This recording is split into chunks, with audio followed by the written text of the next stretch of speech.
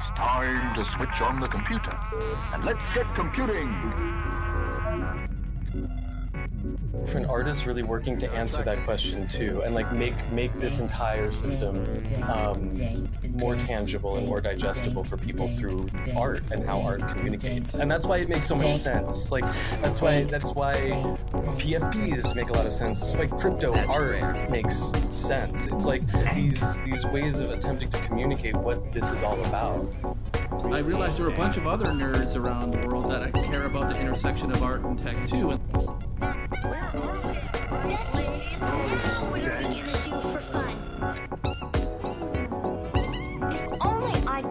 think they're looking to replace this sort of centralized. We'd better put on our thinking caps with decentralized cryptographic truth. Test. Real life. Test. Art. Hello, everyone, and welcome to another episode of The Dankness. I am one of your hosts, Dan Sickles. I am Jason Bailey, aka Art Gnome, one of your other hosts. And we are hosting some of the best minds in the cryptosphere for conversation about their work, their life, and digging into a bit more of the mythology surrounding the space. Yeah, so Dan and I realized that a lot of times these artists and collectors and personalities in sort of the crypto art NFT space, we read kind of the same questions and the same answers from them in a lot of interviews and podcasts. And, you know, sometimes it feels like they always were just kind of famous and don't necessarily, it's like hard to relate sometimes. But having known a lot of them before the space blew up, we wanted to start a podcast where we intentionally try to get at who they are as humans, not just as sort of famous and accomplished, you know, artists in the space. So, so much of the hype stuff is down and people are bummed out and they're not able to sell like anything. And there's like a combination of like artists can't sell right now, collectors can't really sell, the people that are like marketplaces or like, you know, almost like this new world gallerist kind of people can't really sell. So people are like, oh man, or like NFT's dead or whatever. And like now is the time, right? To like, I think people are psyched that like we're having authentic, open conversations with people that are a little goofy, right? Like, I mean, they're a little bit intentionally goofy. I think as much as I like to talk about art and like how valid and important, you know, the concepts are and all this work that people are making, like just a reminder that at the end of the day, like we should also try to have fun, right? And I think maybe that's what the Dankness is doing. Yeah, for sure. I think that like it's also really, it's a celebration of that funkiness, right? Because I think like really the people who have dug in most and like who are really like, you know, here to do this work in a very authentic way have been doing it and sort of like riding their own wave for such a long time that like their presence here has nothing to do with trend, right? Right. You nailed it. I think that's a great way to describe it. I was talking to Dankness favorite Fanny Lakube yesterday, actually. Yeah, you got her name right this time. Thank you. Yeah. I think you switched the B and the K last time. Labouquet, which sounds like something a Street Fighter. Fanny Labouquet. Yeah, I was like oh, Labouquet. It made sense to me. Oh. Yeah, no, but Fanny definitely one of my favorite people, and we were saying how like that roller coaster, you know, it's like we were all here and like just genuinely excited and interested. And then the whole rest of the world came in and briefly were like, we're really excited too. And then like left and we're like, but wait, we still like everything that we liked about this. And like, it feels weird that people could be so fickle to, at least on the surface, sound really excited in masses about something like NFTs and the cultural opportunities it represents and, you know, opportunities to have a better system for artists. And like everyone swarms in and then like lots of people swarm out. And for those of us that like actually like it, we're like, well, wait, nothing changed. Like, where'd everybody go, you know? Yeah, for sure. And we will, you know, like we will definitely carve out some time to like have a moment with Stella and with Flood to actually talk about what you know, Danktones are and sort of how they manage to put them together for every episode. But I think, yeah, to your point, I think like this is it's the easiest and most accessible ways I feel like that we have of sort of saying like, cool, like this is like an easy way of collecting, you know, these moments. The dank tones are rad, yeah. So again, for folks that don't know, the dank tones are the NFTs that are essentially free that are associated with our Dankness podcast here. I think we have to charge something to keep the bots away, but like it's basically gas plus pennies or whatever to get them. And Flood is a good friend of ours, has done the design and really hidden some super cool like Easter eggs in there. So like every time there's a new episode, there's a new set of Dankness NFTs out there. Encourage folks to go pick them up. They're there to be fun. Stella has created like some amazing soundscapes, and I think sort of the chemistry between Stella and Dan seems to be getting like better and better with each dank tone. Danker and danker. People are going to want, like, I mean, I'm having fun, guys. I think you guys are having fun, which bodes well that, like, we could do, like, 100 episodes of this, right? And if there are 100 episodes, people are going to want to have a full set, I think, right? Like, as we get to, like, episode 50, there's going to be, like, ones where, like, oh, like, you know, you'd have to go all the way back to, like, only, I don't know, 100 or so of episode 2 or 3 or something, you know, were minted. So, I mean, not that even is the part that I care about, but, like, I could see it happening. For sure. And shout out to Async too for being awesome partners in this. Like that platform has been around. I mean, you've known Conlon for quite a bit too, right? Have I told you my Conlon story? We'll have to have him come on sometime, but he's just like a total sweetheart, one of the nicest guys in the space. And like early on, I want to say it was like early 2018 maybe. Someone introduced me to him, and he was like super polite. And he was like, I have this idea where I want like artists to be able to mint NFTs, but like collectors can like change them and they'll have different states or whatever. And I'm thinking like, I come from like an art background. I'm like, no artist is going to like let anybody like change anything. But like, he's basically describing like the entire future of what unfolded, for the next 3 years of NFTs, and I like completely whiffed on it. So into the future, just a super good dude. Love Conlon. Shout outs to Conlon and Ace. Yeah, and some incredible drops also that I've collected on there. So it's really cool to see Dank Tones, also up there Art with is like, happening. Osinachi, for example. It's a bit of a very trick, nice. but definitely check them out. If you're sort of like looking for any links to sites, you can always reroute wherever you're looking through the dankness.xyz. And that will bring you to where you can mint dank tones, where you can find them on the secondary market in case you're looking there, but then also to where you can stream these episodes anywhere apart from where you are listening to this right now. So feel free. The dankness.xyz is there 24/7 to check out. But hey, Dan, I want to know. So we were all talking at the start of the conversation today about how we're all kind of tired. And I don't think Stella or I have really a great excuse, but I want to know why you, sir, are tired today. I'm in prep.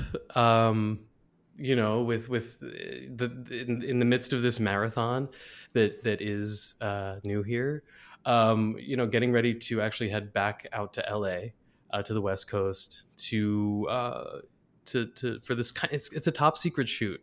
I don't like saying that. It's so annoying to say, especially in this space. But it's sort of like it's the type of shoot that second floor, third dank room on we're gonna the have to sort of figure out how to announce in like a much more coordinated way. I guess I can say that it's in LA because the main people that I'm focusing on aren't really based there, so it isn't really a clue as to like who we're going to be working with. But yeah, I mean, I've been sort of chasing them for the better part of 2 years now, like trying to lock down ultimately like what our window will look like. So this is your white whale. How many? So for folks that don't know, how many interviews have you done now for the documentary?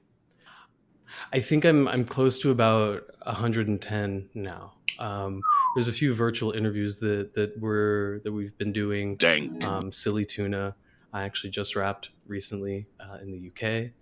And we'll continue sort of doing those as I'm building out. I'm sort of like, where I am right now is I sort of have written out this 5-act structure for the film, just in case anyone's interested in this. I don't know. It's so process. It's in the middle of the process. But, I have this 5-act structure written out for this film, and I'm receiving the sort of like first assemblies of each act. And I think in total right now, 5 acts, I probably have about 12 hours worth of footage to watch. So like the first quote unquote assembly of New here is it's about 12 hours long. It's an odyssey. So I'm digging into that and like starting to sort of pare that down, write that, sort of like build that into a script, find what I'm missing, the weak muscles of that story there, but then also really start to figure out what the emotional spine of this might be. But that's all I'll say, because it might be a bit sort of I don't know. It's so. So you're doing all of that though. And I heard you spent the first 3 nights as a solo dad. Is that right? That's true. Yeah. Solo dadding it this week, which it was awesome actually. Like spending time that way, it is like truly bonding, right? Because it's just me and her. But yeah, then that also means that like in the middle of the night, like anytime that she wakes up, you're absolutely waking up, and like there is no other option. Feeling a bit delirious as well. What episode are we on right now? This is episode. I believe this is episode number 5. 5. We made it to 5, and hopefully 5 of many to come. I think today's guest is actually someone that I wasn't as familiar with that you actually introduced me to, Dan. So who do we have today?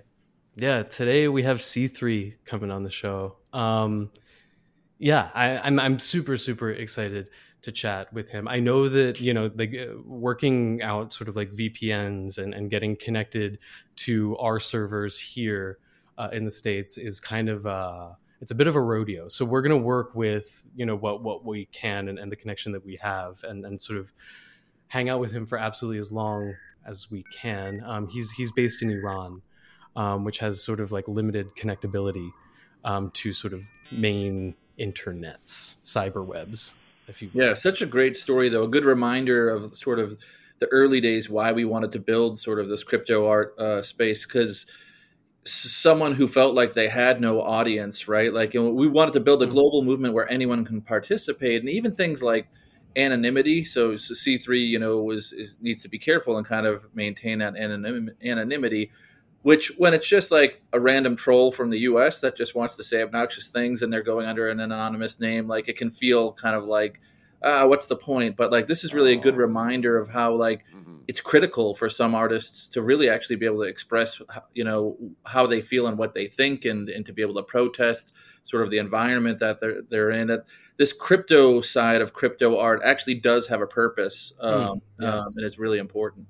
For sure. And that's like, I think it's important again to really remind ourselves what those values are. And C3 is really an embodiment of that. I see that he's actually here. He's on standby now. And he found the doorbell. Look at that. So we're going to get to C3 in a second. But first, what do we have, Bailey? Pre-roll? I don't know how to do the lighter sound effects. There we go. NFT collectors, did you realize fewer than 10% of NFTs actually store all the files on the blockchain? That's because it's really expensive to store files on the blockchain. Instead, about 90% of your NFT collection is dependent on marketplaces paying to store and pin the files. If those marketplaces go out of business, poof, there goes the value of your NFT collection. Go to clubnft.com and create a local backup of your NFTs for free. Your JPEGs will thank you.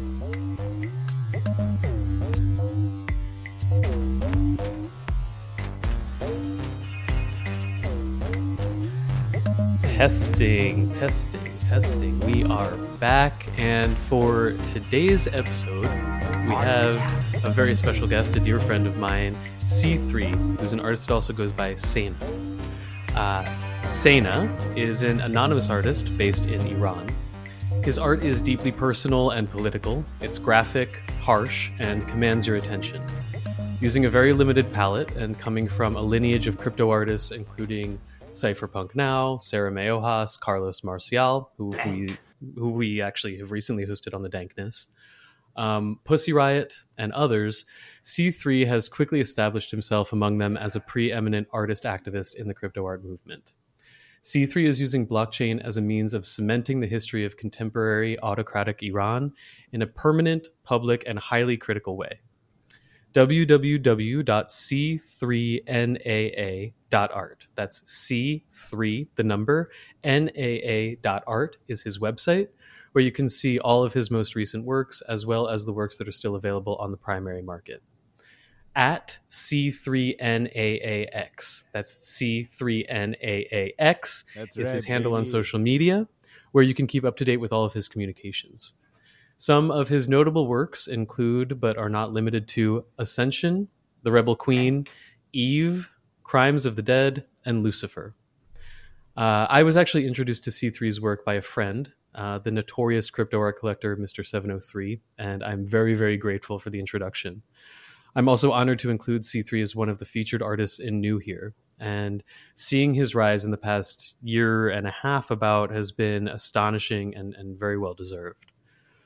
I want to remind our audience that for C3, creating anti-authoritarian art, the act of him coming on the Dankness, and every time that he broadcasts a message of resistance online, he's taking and assuming the highest risk. Bravery is embedded into his work, but also in how he lives his life. And it's an honor to have him with us today. In an effort to protect his identity, parts of this episode may be edited before the broadcast. C3. I know it's been a minute since we spoke. It's probably been about 2 months or so, but I think the best way for us to kick off this episode is really just for us to open up the space to you, and for you to just give us an update as to how you are, how your family is, sort of what's going on around you at this moment. Hey Dan, how are you? I'm good. Excited to have you. You always make me look and sound way better than I actually am. Thank you.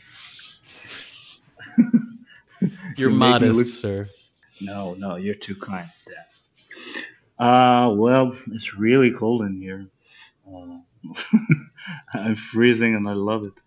And past few weeks maybe has been a lot of stress and a lot of downtime, but we're going through it, and we will see how it ends. Maybe this year will be our year.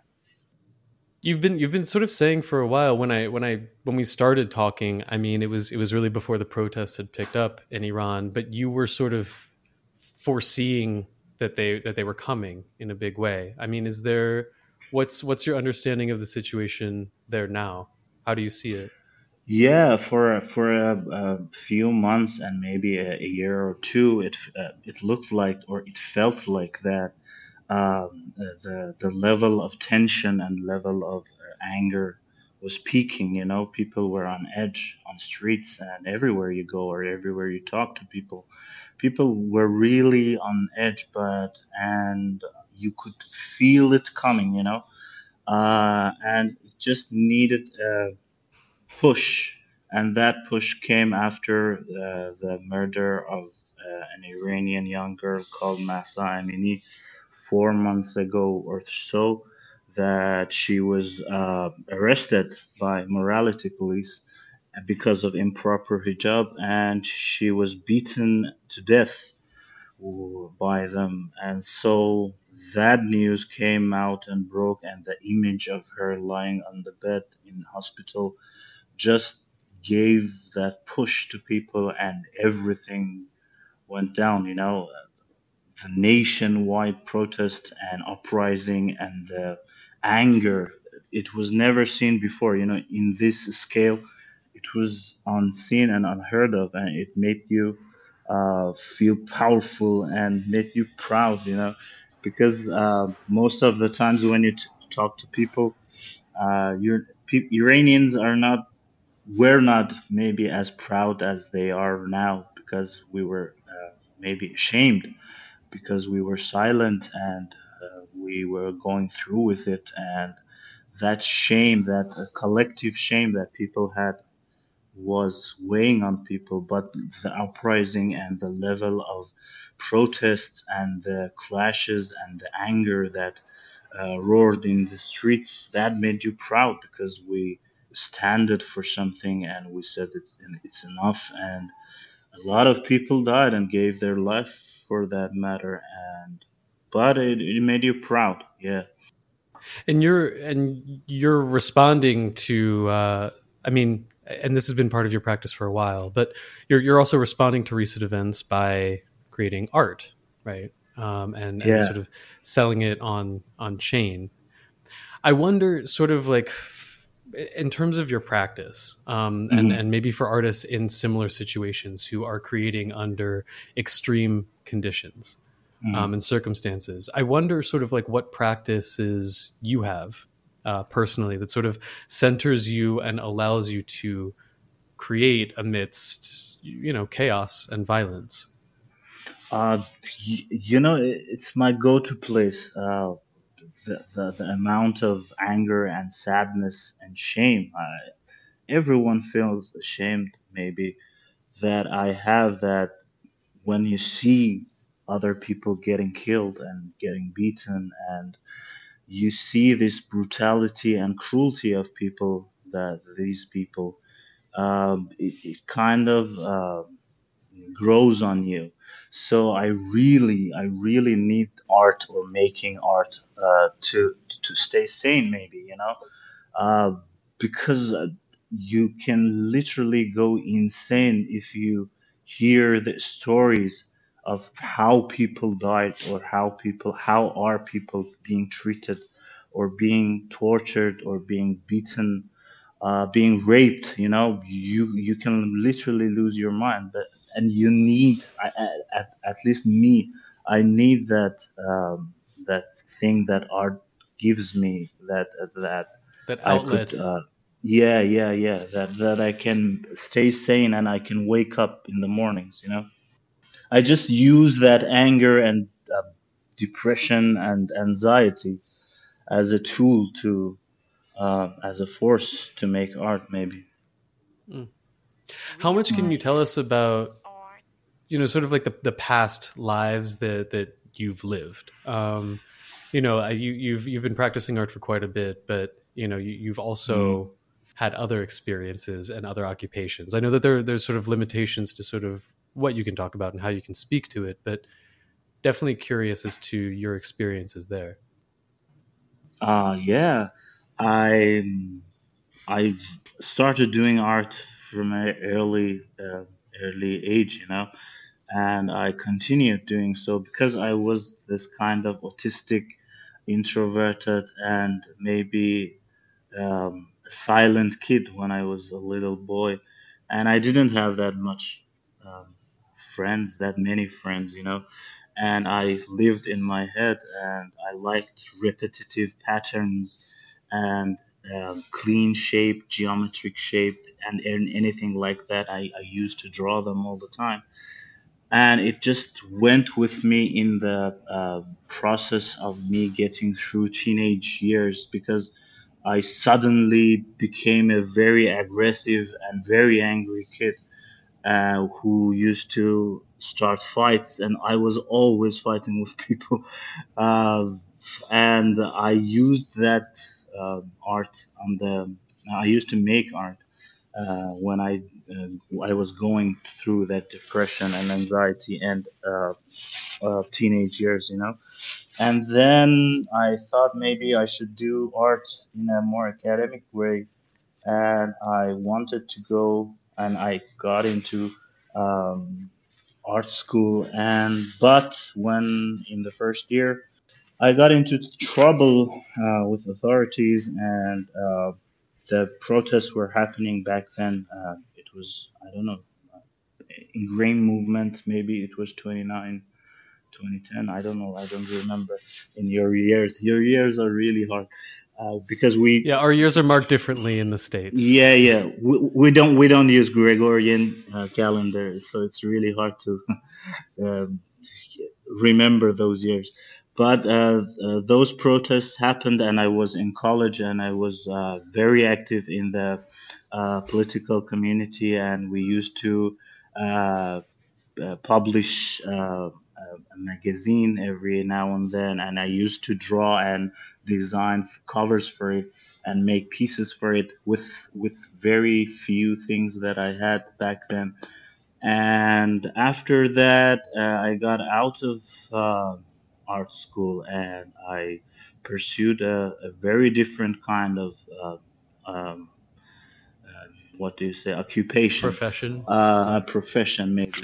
Yeah, I cannot tell you that because of uh, be- because of all the anonymity stuff and all. But I continue to do art. I used to uh, interior design for people, and I used to uh, make stuff and maybe sell them to people that I know. And it went on till the bloody November that it was in 2019, and there was the major recent protests, and I see those things happening back then, and I used that to create a unique kind of style, and I created and developed a certain kind of character which I called the dystopian or rebels. And after that, we got here. After I found NFTs and all of those things. I'm gonna let Art Gnome get into your art in a bit, but I wanted to sort of ask a very practical question before we move into that. And for anyone who might be listening to this in even a marginally sort of similar circumstance, I'm wondering, are there tips that you can offer for getting online in a place like Iran? Like how do you just practically sort of like cope with electricity sort of being shut off, online censorship, and security for yourself? If you can just, whatever tips you might have.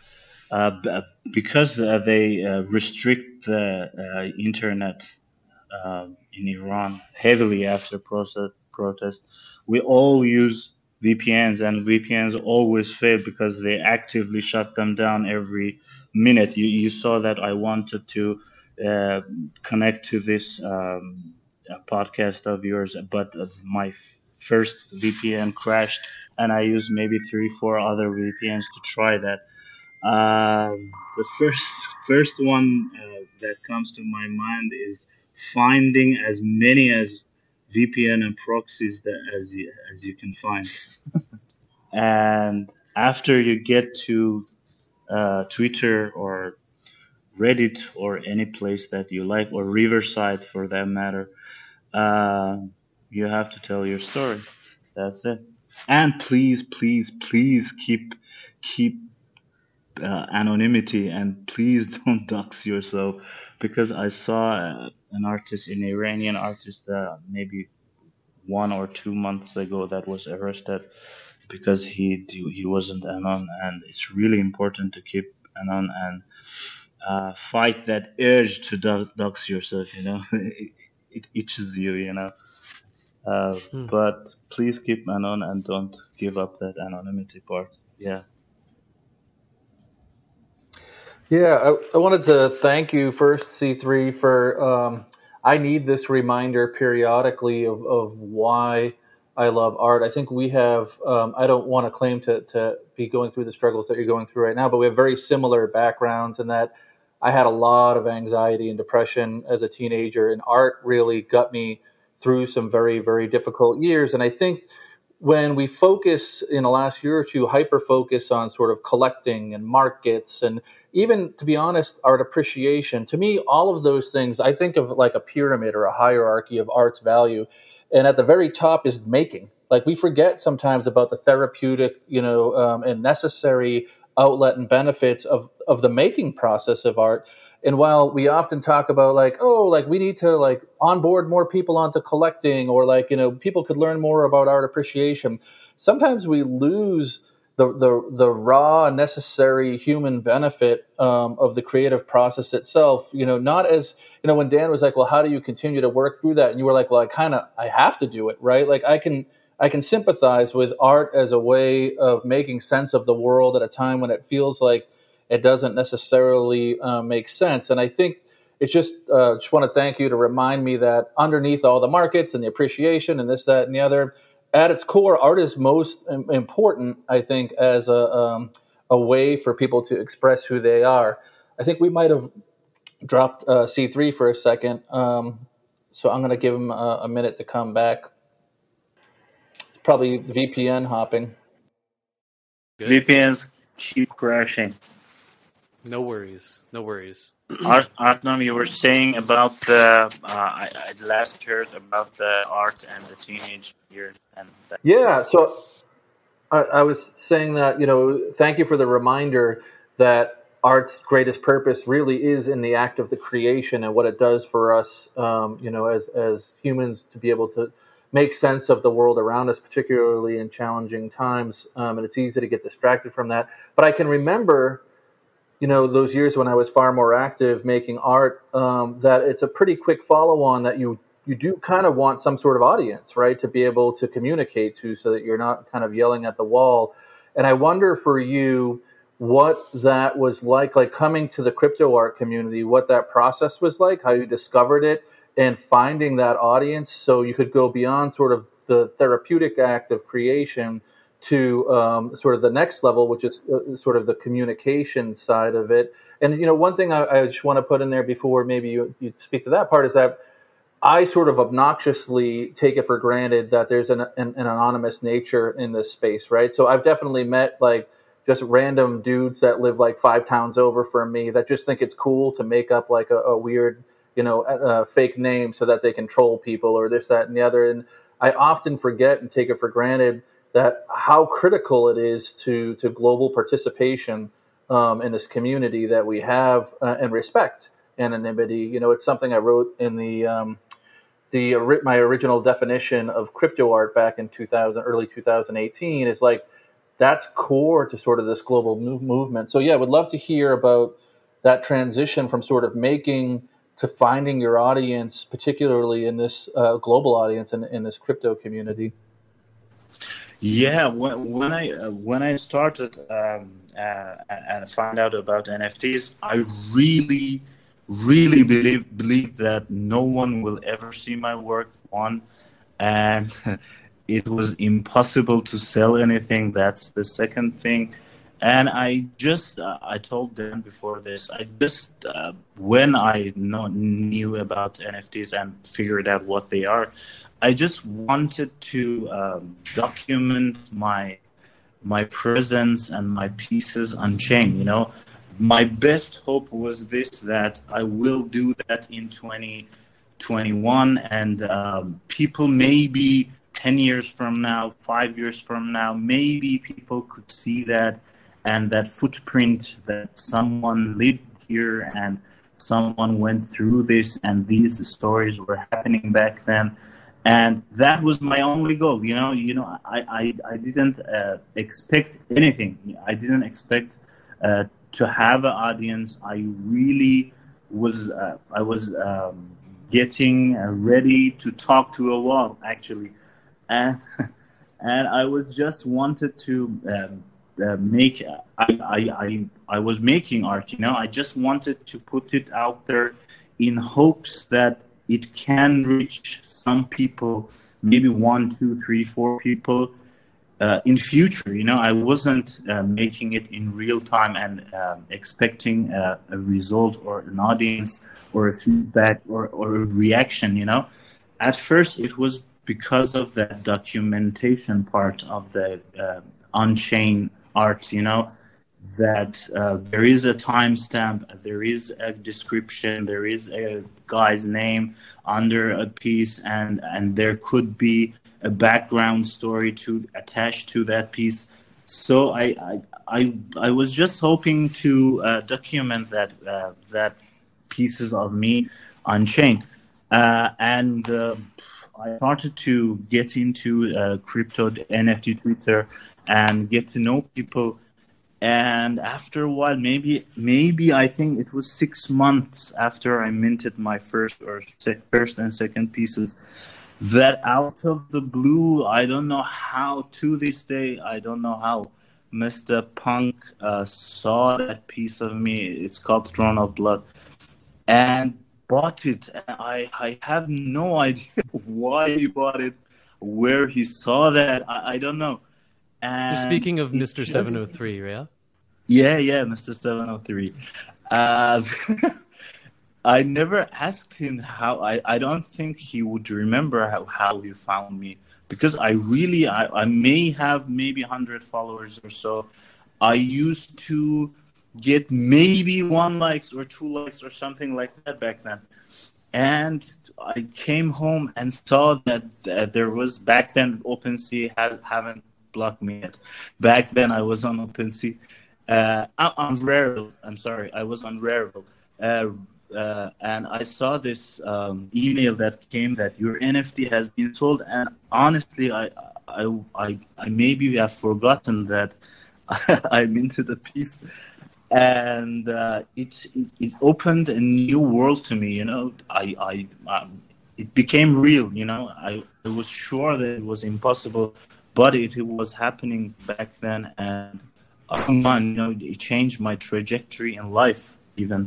And so I saw that, and I said, "Oh wow, people maybe see this." And I immediately minted the second one and told Mr. Punk that I would send him that piece because it was deep and it has a second part, and I would be willing to send it to him. But he said that he would pay that too, and blown away, and everything changed after that.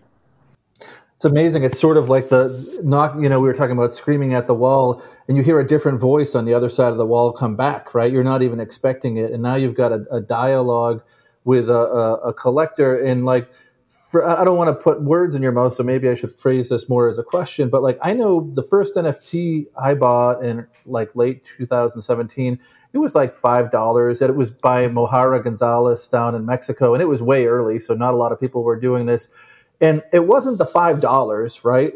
Money's nice, but as a former, lapsed artist myself, and I think, Mohara would say this too, just knowing that someone else appreciates your work, having that voice on the other side of the wall must have been huge for you, right? Someone else somewhere out in the world, acknowledged what you were doing. It blew my mind, it blew my mind. It rocked my world so bad. I remember crying maybe for 6 hours. I remember that day clear, that I was crying not of the money part, because that this thing was real, Someone seeing that, and someone deemed that, and amazing. Yeah. Can you tell us a bit about where you draw your inspiration from for your pieces, and sort of a bit about the characters behind them, because I from what I understand, you are sort of building your own sort of superhero story, your own sort of mythological sort of, again, history in which these characters are interacting, but are also speaking to what's going on in your environment. I'm wondering, can you tell us a bit about that and how that's changed over the past year? Yeah, I used to draw in any style. I used to draw maybe more realistic style. I used to draw abstract. I used to draw this kind of minimals. I have a lot of years. I paint in a lot of styles. So as soon as that I got. I think we're losing you. I think we've lost C3 again. 1 hour later, 2 hours later, 3 hours later. Can you move it along? I'm all out of time cards. Hello. Yes. Hey, there he is. There he is. Yes. Yes. We got you. Touchdown. Wow. I switched 4 devices in the last 5 minutes. Yes. Nice. Wow. Very nice. Well, I'm doing some stuff that are locked in NASA headquarters, I think, to join here. Yeah. All right. Well, How are you? honored that you've brought your hacker ship to the Yeah. C3. I will send you the proxy app that I'm using, and it will blow your mind. Please do. Yeah. It's called Nekoray, and I think it's from the Chinese people, and it's really cool. That's level shit, cool. Right, ladies? Yeah. We and Chinese have very much in common, you know. We have that same issues. That's why we have so many apps that overlap with each other, you know. For sure. Yeah. I mean, I was only in China for a little bit, and it was always something to deal with and contend with. So I can't imagine what it's like for you on a daily basis. Yeah. Are we recording this? I started recording just so Perfect. Once you hopped in, once you landed, we wouldn't miss anything. Sure. How are you? I'm well. How are you? You look good. Yeah, I mean, I guess. Thank you. You look good too. I know. I'm glowing today. But yeah, I want to hop into it. So for people that are listening, we had a bit of a technical issue with VPNs 2 days ago, and it was actually sort of in the midst of C3 explaining sort of how he worked around the censorship where he lived in order to communicate sort of beyond borders. And we can get back into that obviously in a second. And, and I think sort of the next part of the conversation is also really talking about your art and how that's evolved, in the time that you've been creating NFTs. But, today is also, it's been a pretty crazy day for you. Can you just tell us a bit about that and where you're at with it? Yeah. Today has been really crazy because the first piece that I had on AOTM, the coronation of the outlaw king, that I based on the Islamic Revolution of Iran in 1979, that sold to a dear collectors of mine in Raiders Dell, and after that, maybe half an hour later, my other piece on Super Rare sold too. So because I am banned from OpenSea, that emails that your things have been sold. I never get them these days for a year, and I just got those 2 emails from AOTM, from Manifold and from Super Rare, and it's really I have missed that feeling, Yeah, it's really nice. No, congratulations. And again, for context, for people listening, OpenSea is it's the largest marketplace for NFTs and crypto art and digital collectibles. And, they are complying with OPEC regulations, it seems right now, still. And they've banned Iranian artists and artists from several nations. Cubans, I know Cubans. They banned Cubans too. Yeah. And it's sort of been on you guys to use the tools, that are created, obviously, with the help of other platforms like Manifold and Super Rare is still hosting your work, which is Super Rare, Manifold, and now AOTM is working magic, especially Manifold. Shout out to all the people on Manifold. They are the next big thing for freedom. Freedom is a good thing to fight for. Yeah, for sure. And it's I guess. So, what do you do now? So you've had these sales, you've had these two. Are these sort of like all time high sales for you? They are not my all-time high sales, but they're close. Yeah, they're close. So They're very good sales. Yeah. so what's next? I mean, like this just happened like I guess like an hour and a half ago. What's Yeah, the yeah, plan? I yeah. mean, you're hanging with us for sure. But what are you doing after this? What's the plan tomorrow? Dang. I have no idea. I'm working on maybe two or three pieces. One is a secret project that I cannot name, and the other one is in kind of negotiations with another collection maybe, and we will see how that goes. It'll be an edition piece, I think. And I'm working on a single piece that I was hoping to get it to a collaboration with another amazing artist, but I don't know if that will happen because that artist is going to is going to very big places right now, and I don't know if we can do that, but we will see. We will see. It was pretty bad days. These, especially these last 2 3 days, maybe. I had some issues with my brother, and maybe in real life it sucks more these days. But today is really good. I'm happy. Yeah. How much does your family know about what it is that you're doing right now? Very little. Yeah. they they eventually. I wasn't told. I wasn't telling them. But eventually you have to tell them why you're not you're working your usual job, and after 2 years it gets weird, so you have to tell them that you're not dealing drugs or something. For sure. Yeah, For yeah, sure. so they know about Bitcoin and they know about this kind of things now, but but they don't know that much.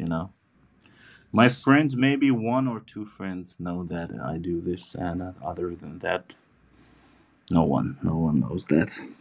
That's Yeah. nice. Yeah.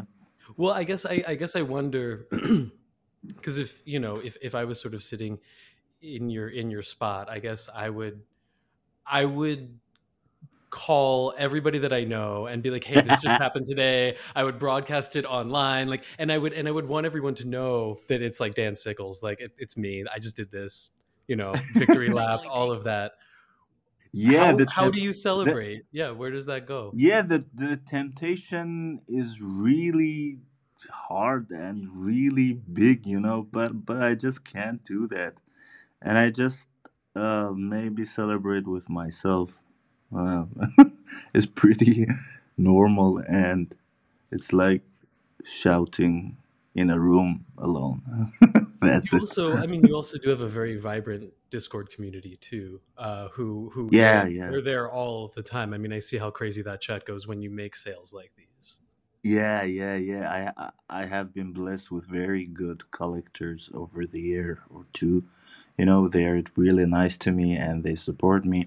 We are not that big of a community, but the community is tight. They all know me and I know them, and they get happy when I get happy, and they get sad when I get sad. So it's really nice. It's like a second family that I have online. Bailey, I It's see nice. you It's leaning in. nice, to Yeah, share things. I was just gonna say, you guys brought it up organically, but I'm sure, like, I can tell everyone in my real life about sales and when I collect and buy, but it's so weird to most people that it almost doesn't matter. So I find that it Yeah. is even for me where I can be open and tell people about it in real life. I still share more with my online community because those are the people that get me right and get this whole like community and process and system. So yeah, I'm glad that you have that, right? Because it could be lonely. Like if a great thing happens and nobody knows about it, like was it really great, right? But it sounds like you've got the online community and the support so that you're sharing it in that format. Yeah, yeah. It's not if no one knows it, the reality of it gets questioned. You wonder that did it happen? No one was there to see it. It's not about the greatness of it. It's did it happen or not? When no one is here to share it with me, you always question your reality. I have a double life, and uh, nothing from my real life is shared with the online world. Almost none of it. So I live in online more than I live in real life. Because the reality has changed for me over the past year, especially because I live here more than I live in real life, and maybe this is my reality, and real world is not that much of real. Yeah. Are you Kind of a mix. Are you full time crypto art now, C3? So this is your primary way to make a Yeah, living? yeah. Okay, got it. Last year I had a bet with myself. Maybe I told myself that if I ever sell a piece for 1 ETH, I will quit my job and do this full time. And so that happened. And after that, I did quit, and I'm doing this full time because I didn't want it to be half-assed. I wanted to do it full time and see where it goes. I didn't want to have any regrets after that. Maybe 10 years from now or 20 years from now, I didn't want to stay at home and thinking that if I quitted my job back then, maybe I would have done something. I didn't want to have that regret. So, so I'm doing this full time. Yeah. Congrats. Thank you. Something that I love about what this movement has enabled, and particularly for people like yourself Mhm. who aren't able yet to visit the United States, right? Mhm. Because of the restrictions placed on us by government. Yeah. There have been events though that I've attended in the States where Mhm. I've walked outside. I mean, I remember very specifically I walked outside of Ape Fest at like Pier 17 or whatever on like the East River, and I Mhm. remember they had these giant displays Mhm. of art that they were screening, I guess, like that entire week during NFT NYC. And Mhm. as I was walking out from the Bored Ape party, I remember seeing your pieces on display, like on these giant screens. And Yeah. I How think I sent crazy. you I think I sent you a photo of it. And Yeah. Yeah. in a Yeah. way, it was kind of like, okay, well, like you're here. Like in a way, you're present even when you're physically not. And I think that like the fact Yeah. that your art has been able to travel in that way, it's no small thing, that like in a way you are also at South by Southwest. In a way you are also at Basel. I mean, you were just at Basel in Miami, right? Infinite possibilities. Oh no. And it looks like we lost him again.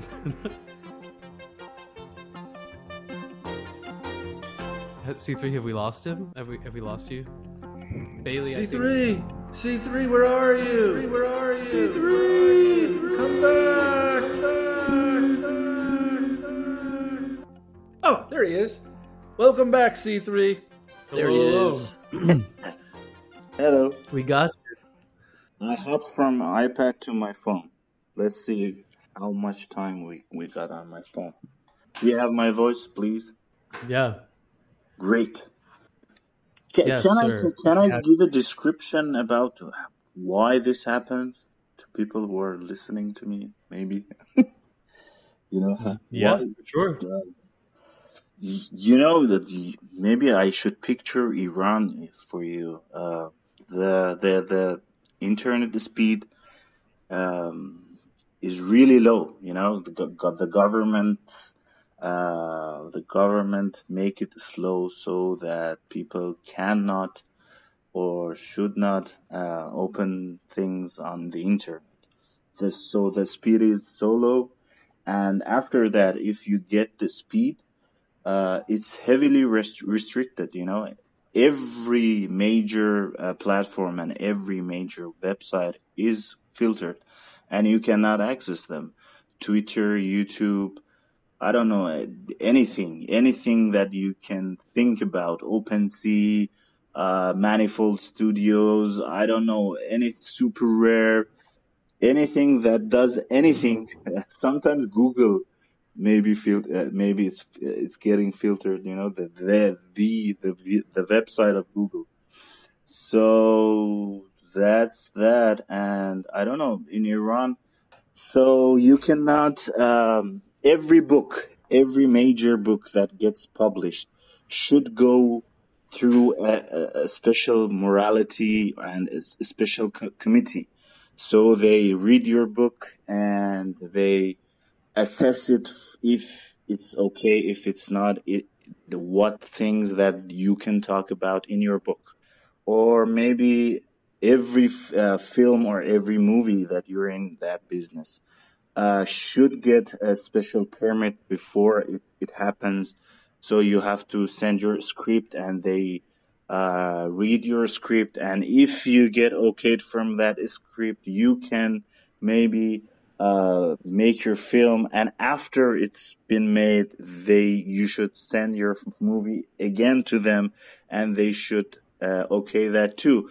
And even after you make a movie and you already got the permit to make it, if they don't like the messages in that, and if you say something that is not in accordance to the Islamic Republic, they will shelf that movie and maybe 2 years of your life is gone. And every newspaper is like that, if anyone in any newspaper write anything that is critical to the system or the Islamic Republic, that person will go to jail. And that person, not that person, that newspaper, that entire organization will get shut down next week maybe. So that covers books and movies and newspapers and internet and anything like that. In your personal life now, we are fighting for hijab. You cannot choose what you wear, especially women on the street, and the morality police will come and will tell you that to cover yourself or you should get arrested. Everything is banned, So now that I get connected and disconnected, because of that, because they actively shoot down VPNs and proxies, and they restrict the speed of the internet. So I just hop from this device to other device, and I get disconnected. So I'm sorry. No apologies. No apologies. And I'm curious, C3, has it always, maybe this is a naive question, but has it always been this bad in terms of morality police and banning books and banning movies? Or does it fluctuate and you're in a particularly strict time? Like, were there times where it was more loose and liberal, at least relative to the way it is today? Yeah. Or has it always been like this? Yeah, after the revolution, maybe 79 until maybe mid-90s, it was very much more restricted than now. It was more like the Taliban governance, that's happening in Afghanistan back then. And after a while, maybe mid-90s, I don't know, in your years, it was mid-90s, some liberals came on and it got better. There is maybe 8 years of very much good progress in terms of maybe liberal, more freedom to person, and to the books and to every other stuff. And I can send you that years. It was a particular president back then. And it got looser compared to those years, for the first years of the revolution. But these days it got worse, because we had a very hardliner president last year, maybe. That president is called Raisi, and you can search that person, and his nickname is Butcher of Tehran. That guy butcher of Tehran is the president of Iran, and he was specifically and personally in charge of death squad after the revolution that killed around more than 10,000 people. He is personally involved in the murder and execution of around, maybe some say it may be 30,000 people back then. And that guy is now the president, and so it got worse, these days, the last year and now. And for context, like Western numbers in terms of what's been happening in Iran are estimated to be much lower. There seems to be like a big disconnect in terms of what you're seeing going on the ground in your own country and what's being reported in the United States. Yeah, because usually your outlets use the more things that are official, that unofficial things in Iran and I don't know, China and North Korea or Venezuela. These kind of statements from government officials don't count, they just erase things. And so maybe in the last 4 months, I'm sure it has been the people who were killed are more than 1,000 people. But if you search the official statement, it's maybe 10, 100, something like that, So, yeah, there is an issue of erasing reality, like in 1984, there is a Ministry of Truth. They do that in real time in here, and in China, and I'm sure in North Korea. They just erase people. You're referencing 1984. You reference the Ministry of Truth. I mean, the Ministry of Truth is also the name of one of your works. Yeah. I know that like there are sort of you're somebody that seems to be pulling from lots of different influences that come from lots of different cultures in lots of different places in time. Yeah. Can you tell us a bit about that and sort of also how you sort of grew or evolved into this person, or maybe you've always been this person that has sort of done such a good job at looking outward? I mean, to sort of like cite 1984, I feel like a lot of Americans haven't necessarily read that book. Yeah. I'm curious how you ended up being this person. Yeah, I'm a really book guy. I can talk about books maybe for hours and weeks with you guys. But I was always this kind of rebel person. I had a very deep problem with authorities, any kind of figures that are authorities. I had a lot of years that I had a problem with my own dad, and after that, with any kind of authority that was in Iran. So, and I was into books, and I call 4 books my holy grail of dystopian books. It's 1984 Orwell, and it's Handmaid's Tale by Atwood, and it's Fahrenheit 451, Ray Bradbury, and we have Aldous Huxley, Brave New World. Those 4 books were engraved in my mind. A lot of my maybe aesthetics come from those 4 books, because I was fascinated by these books when I was growing up or when I was a teenager.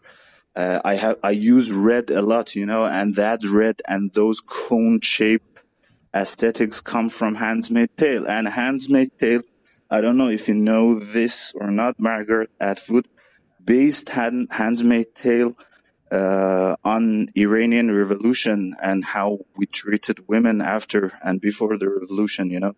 The Handmaid's Tale is actually based on us. So those 4 books and a lot of other books, I have read a lot of books, and I still do read a lot of books. But those 4 dystopian books pretty much, make how I feel or how I think, and they were very important books for me. Yeah. And for the characters that you've created, I'm sort of curious where the inspiration for some of these characters has come from, and sort of what you're building them to do. So the rebel that I call the bald guy, that's me.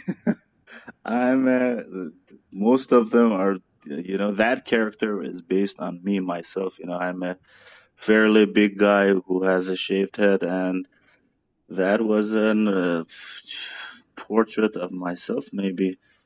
So, yeah, it's based on the things that I have seen in my life and I go through every day, the experiences that I had in life, and most of them were not that kind of cheery experiences, as you call, So I based that on myself. It's a very better looking and very very cleaner than I am, but I based them on myself and the experiences that I had, and I kind of sometimes make it more powerful than I am.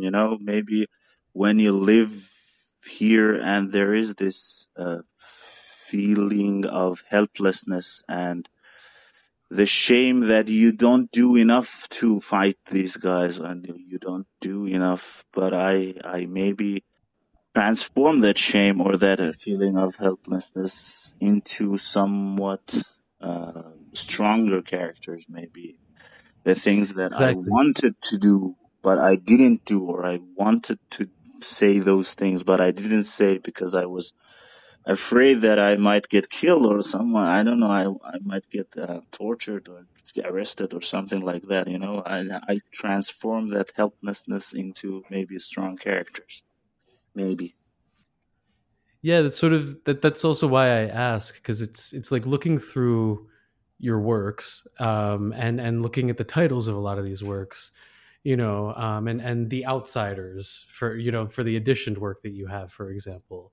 To me, it seems like you're sort of creating this ensemble cast of characters, almost like the Avengers in a way. That sort of has these sort of heroic attributes, or have Yeah. bared witness to certain events, and sort of like that is their strength, maybe. Yeah. Are you somebody into comic books, into sort of that sort of mythology I'm and that very storytelling? into comic books. Dan, I'm the god of geeks. Nerd alert!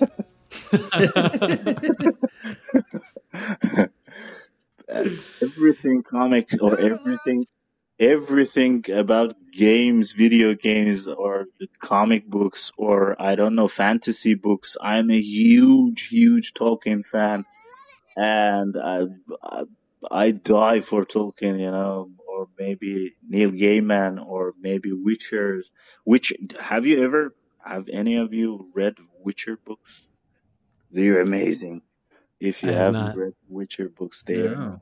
Andrzej Sapkowski from Poland. I think that's the guy for fantasy books, and I love them. I love anything that has imagination in it. Mm. Yeah.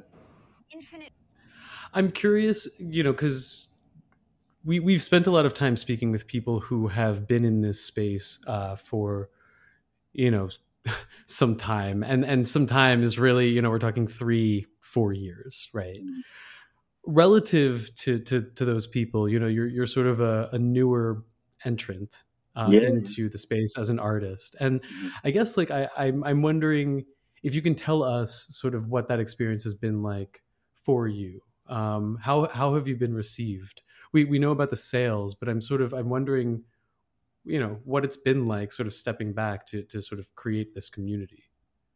The start was really hard. I think I minted my first piece in 2021 June, maybe. I was in the community maybe 2 months prior to that, and those June till the December maybe that year. It's now going to be 2 years. Oh, wow. That those years that I didn't have any followers, I was on Twitter back then, but I kinda wanted to make my own persona, so I blocked and unblocked everyone that I knew on Twitter. So I started with 0 followers back then, and that was really lonely.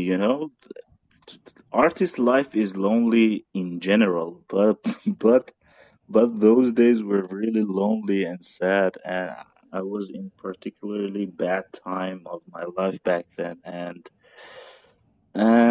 it was really dark back then, because I was doing things bad, but I didn't know anyone. And in real life, you have to know this, that no one that I know knows anything about crypto, or let alone, the NFTs. Crypto is something like a fairy tale to a lot of people when I talk to. So I didn't know anything. I watched maybe 1 or 2 YouTube videos back then and figured out how to mint things on Rarible, and I didn't know how to mint things. And I didn't have any money to to pay for gas, and Ethereum was at 4.5k maybe back then, and gas fees were, I don't know, $50, maybe $60, and I had maybe $200 in life. So back then, when I didn't know people and I haven't found my people, it was really bad, and I was really in a dark place. But I kind of figured it out. Maybe I kind of figured it out after maybe 5 or 6 months, that it's not about chilling, or it's not about doing the best kind of work, or maybe the best looking art. It's about people and getting to know people and getting to be friends with people. And I focused on that maybe, and little by little I made friends with other artists, and I was fortunate enough maybe to have very good kind of collectors back then that saw something in my art, maybe because it was from the financial aspect of it, buying things from me was like suicide back then. But they saw something in it, and Mr. Punk and a lot of guys, Mr.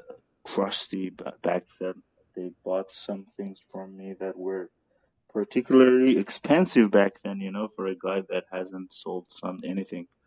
But they did trust me, and I did continue to make things. And I found my people, one by one, I tried to find people that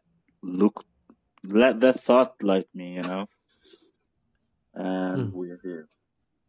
So it has been tough, but I have been fortunate enough, Yeah, and honestly, we are very fortunate to have you, for sure. No, you're too kind, Daniel. You're too kind. No. With that, say it, Bailey. You go for it. You hop in. C3, are you ready for 22 random questions? Questions. We're gonna hop into it, but first, you telling Bailey what we got to do. I think we're gonna do a pre-roll. Is that right? That's it. Never forget the pre-roll. Pre-roll. What?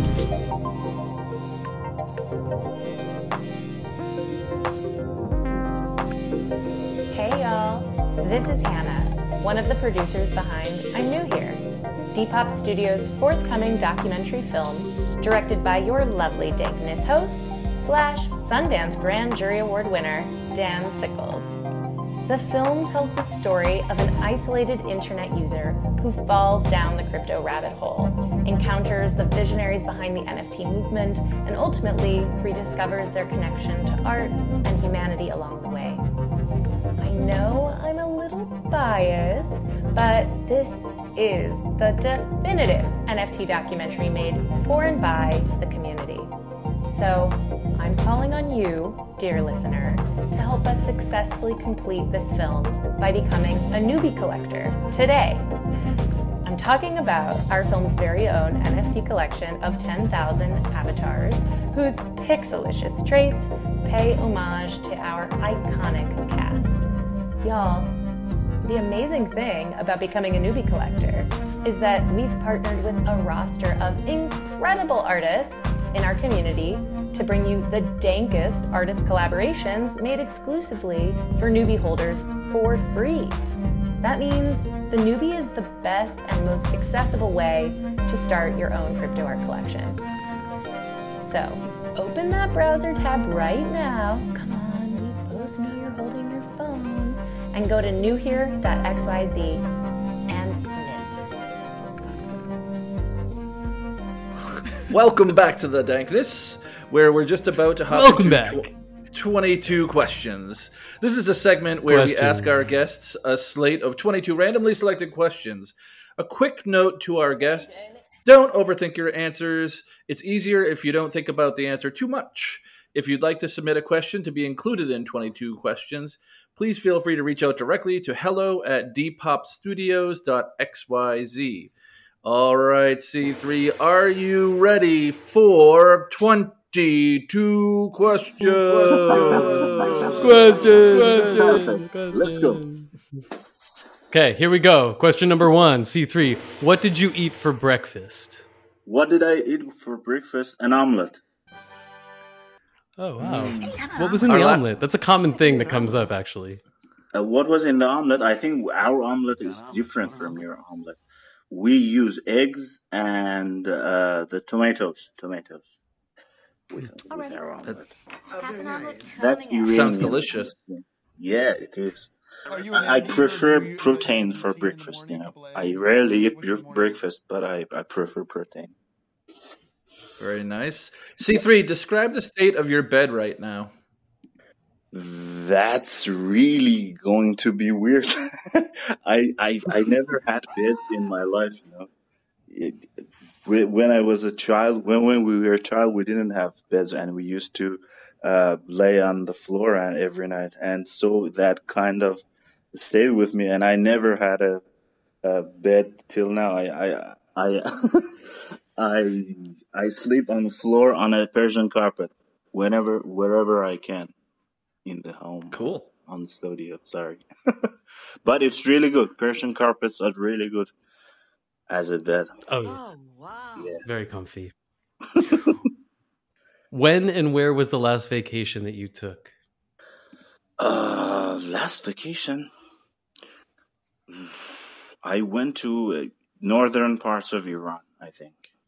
It's the beach of the Caspian Sea. It's really nice. You should visit. After these fuckers are gone, maybe. Not now. That sounds nice. How old were you when you received your first computer? Oh, I was 11 or 12 years. Yeah. Who's your favorite writer, author, or speaker?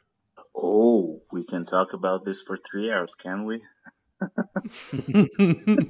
I'll let you riff.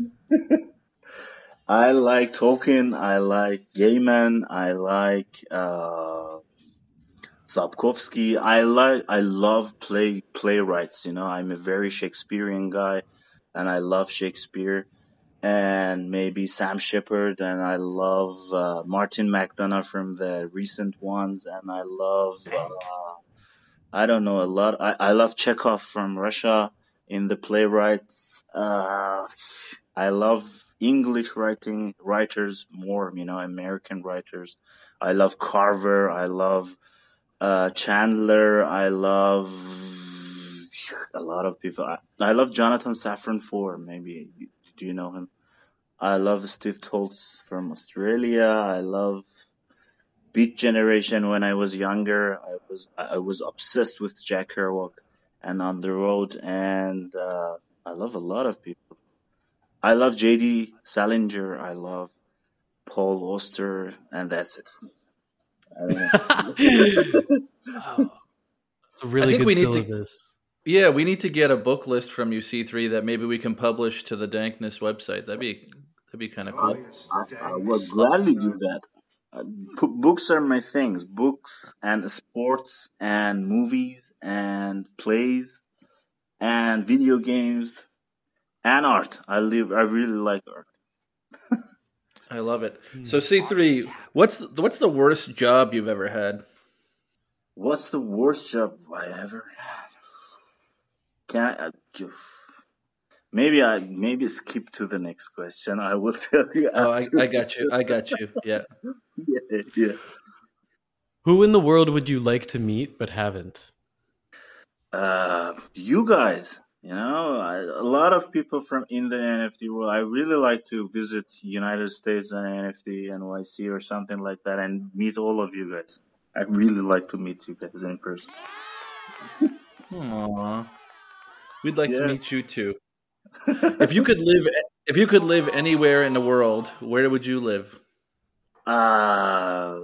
Maybe in Japan. I love Japan. Maybe I should have Japan, south of France, or Iceland. One of those three. Wow. Yeah. And what about Japan? Is it that you like? What appeals to you about Japan? Japan, I love Zen gardens, and I love I love gardens in general. I really like their calmness, and I was always maybe a crazy person who had a temper, but these kind of slow and calm things fascinate me. Zen gardens and bonsai, and I love the samurai way and anything like that, and I love Hayao Miyazaki animes, and I just love Japan. I really like Japan. What's your favorite arcade game? Arcade game?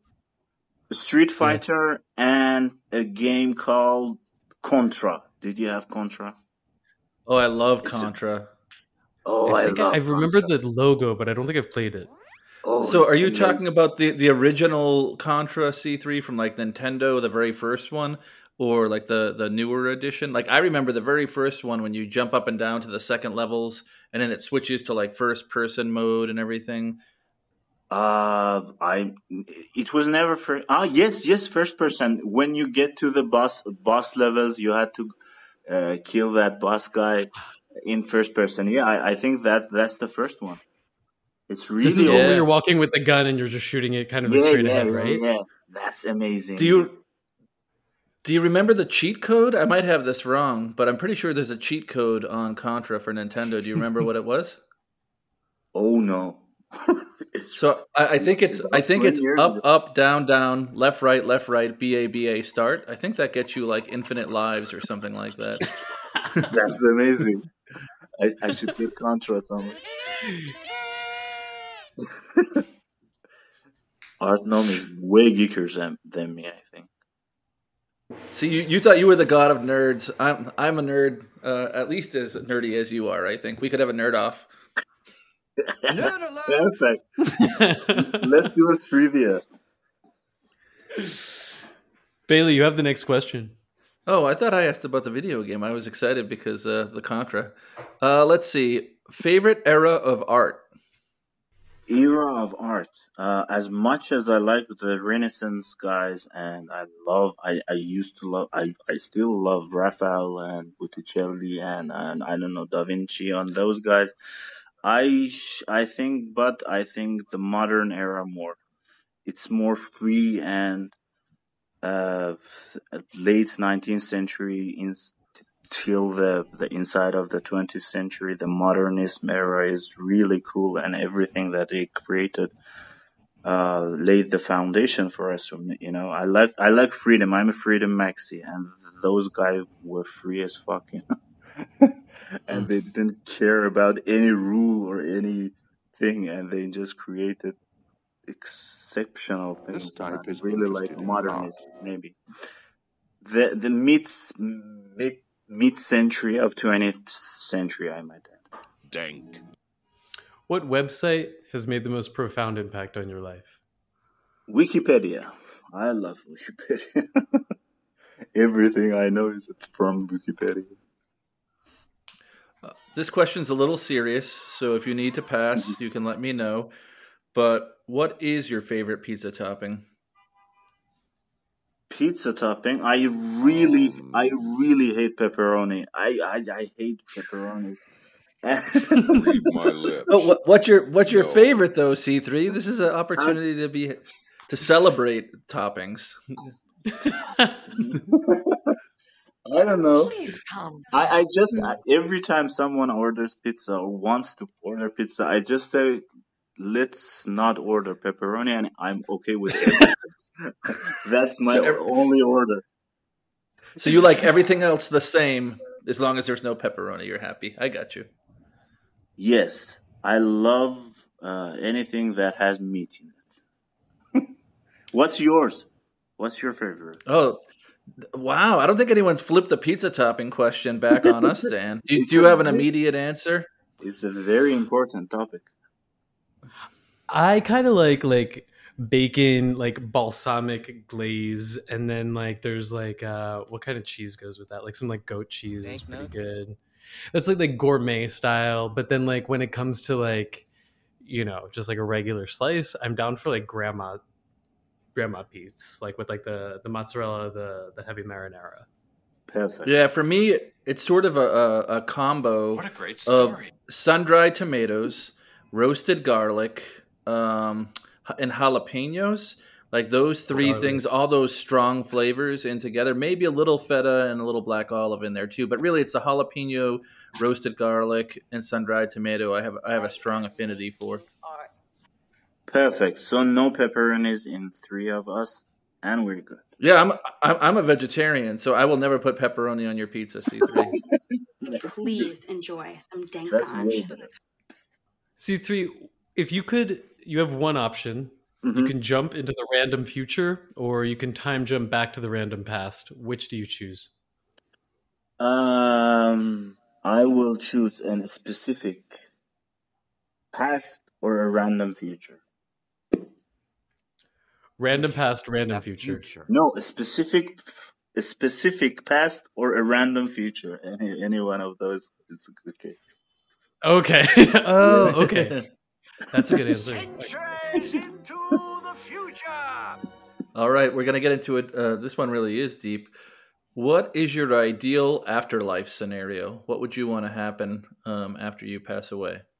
I would really love it if Greek guys were right and Hermes shows up to take me to the afterlife, and I get to pass that river, and the other guy who is in charge of underworld is waiting for me. I really like the Greek mythology type, you know. I'm really deep into Greek mythology, and I love Greek's version of afterlife. So you would really want to like live that story, cross the river Styx, meet Hades. Hades. I love Hades. Hades is my god.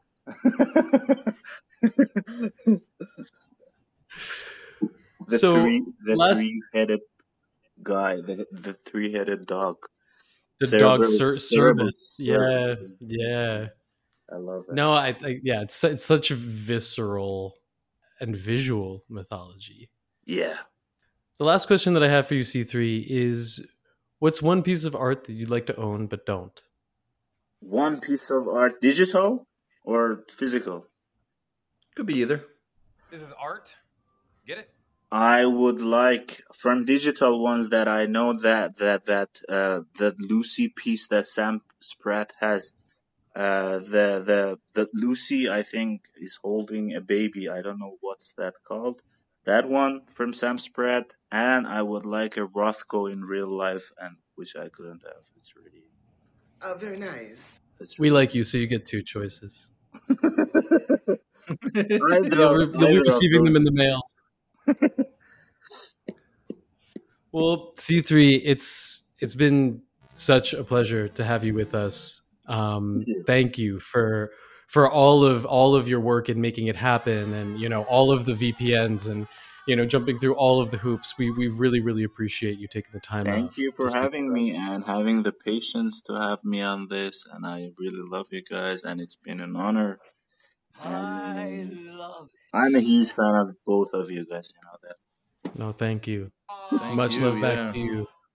Where should we be looking for the most recent updates? I know that I listed your socials at the top, but if there's any other sort of destinations that you'd like to send us to, obviously feel free to plug away.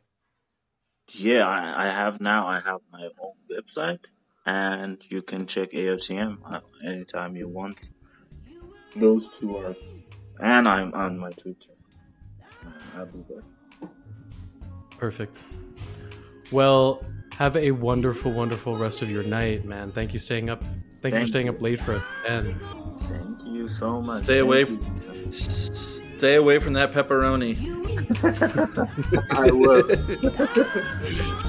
We'll speak soon, man. Take care. Goodbye. Much love to you. Have a great day.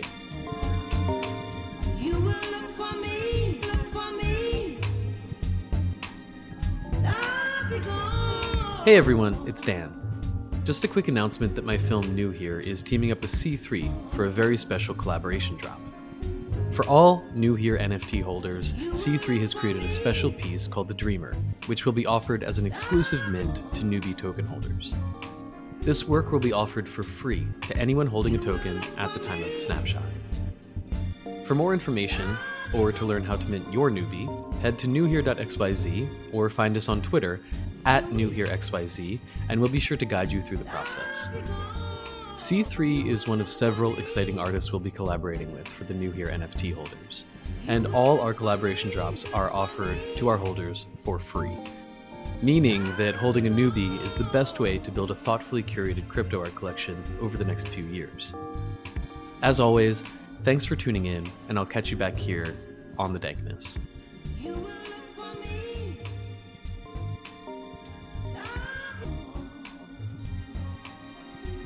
All right. Thanks, everybody, for listening to today's episode of The Dankness.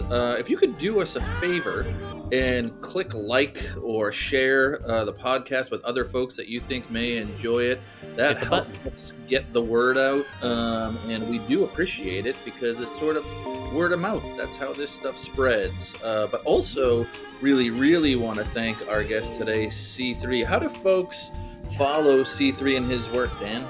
So you can find C3 and stay up to date with all of his work, everything going on in his world, at C3NAAX on Twitter. That's at C3NAAX. And you can also find him on his website. All of his links are there as well, to all of his art and all of his socials at c3naa.art. That's c3naa.art. Thank you, Stella, for these incredible tones. You are just turning it out every episode. The dankest of tones. Stay dank, my friends. Stay dank. Mm-hmm. Have a dank day. Stella, take us out.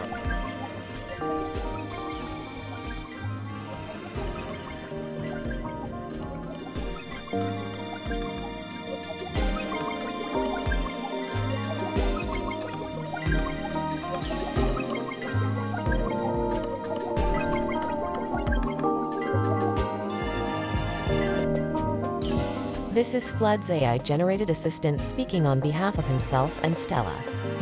Flood and Stella are extremely busy working on making the dankest danktones for the upcoming episodes.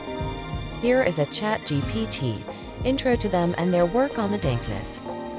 Flood and Stella are audio-visual artists collaborating to make waves in the dankiverse with their trippy, acid-infused art project called the Danktones. They have been super busy lately, working around the clock to create some mind-bending image composition NFT art that's about to turn heads in the community. They're hitting all the retro music store vibes. The podcast cover art includes stickers, holographics, shrink wrap, and even some redacted sound effects. Yes, you heard that right.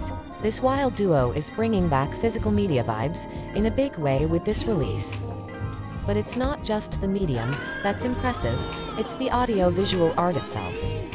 Flood and Stella's art is truly something special, with bright, bold colors and intricate patterns and zany sound effects that will have you feeling like you're tripping on acid. So if you're a fan of NFT art and you're looking for something a little bit different, definitely check out Flood and Stella's The Danktones project.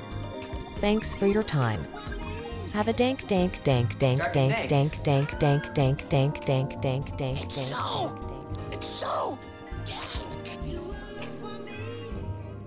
Super rare. Second floor, third dank room on the left.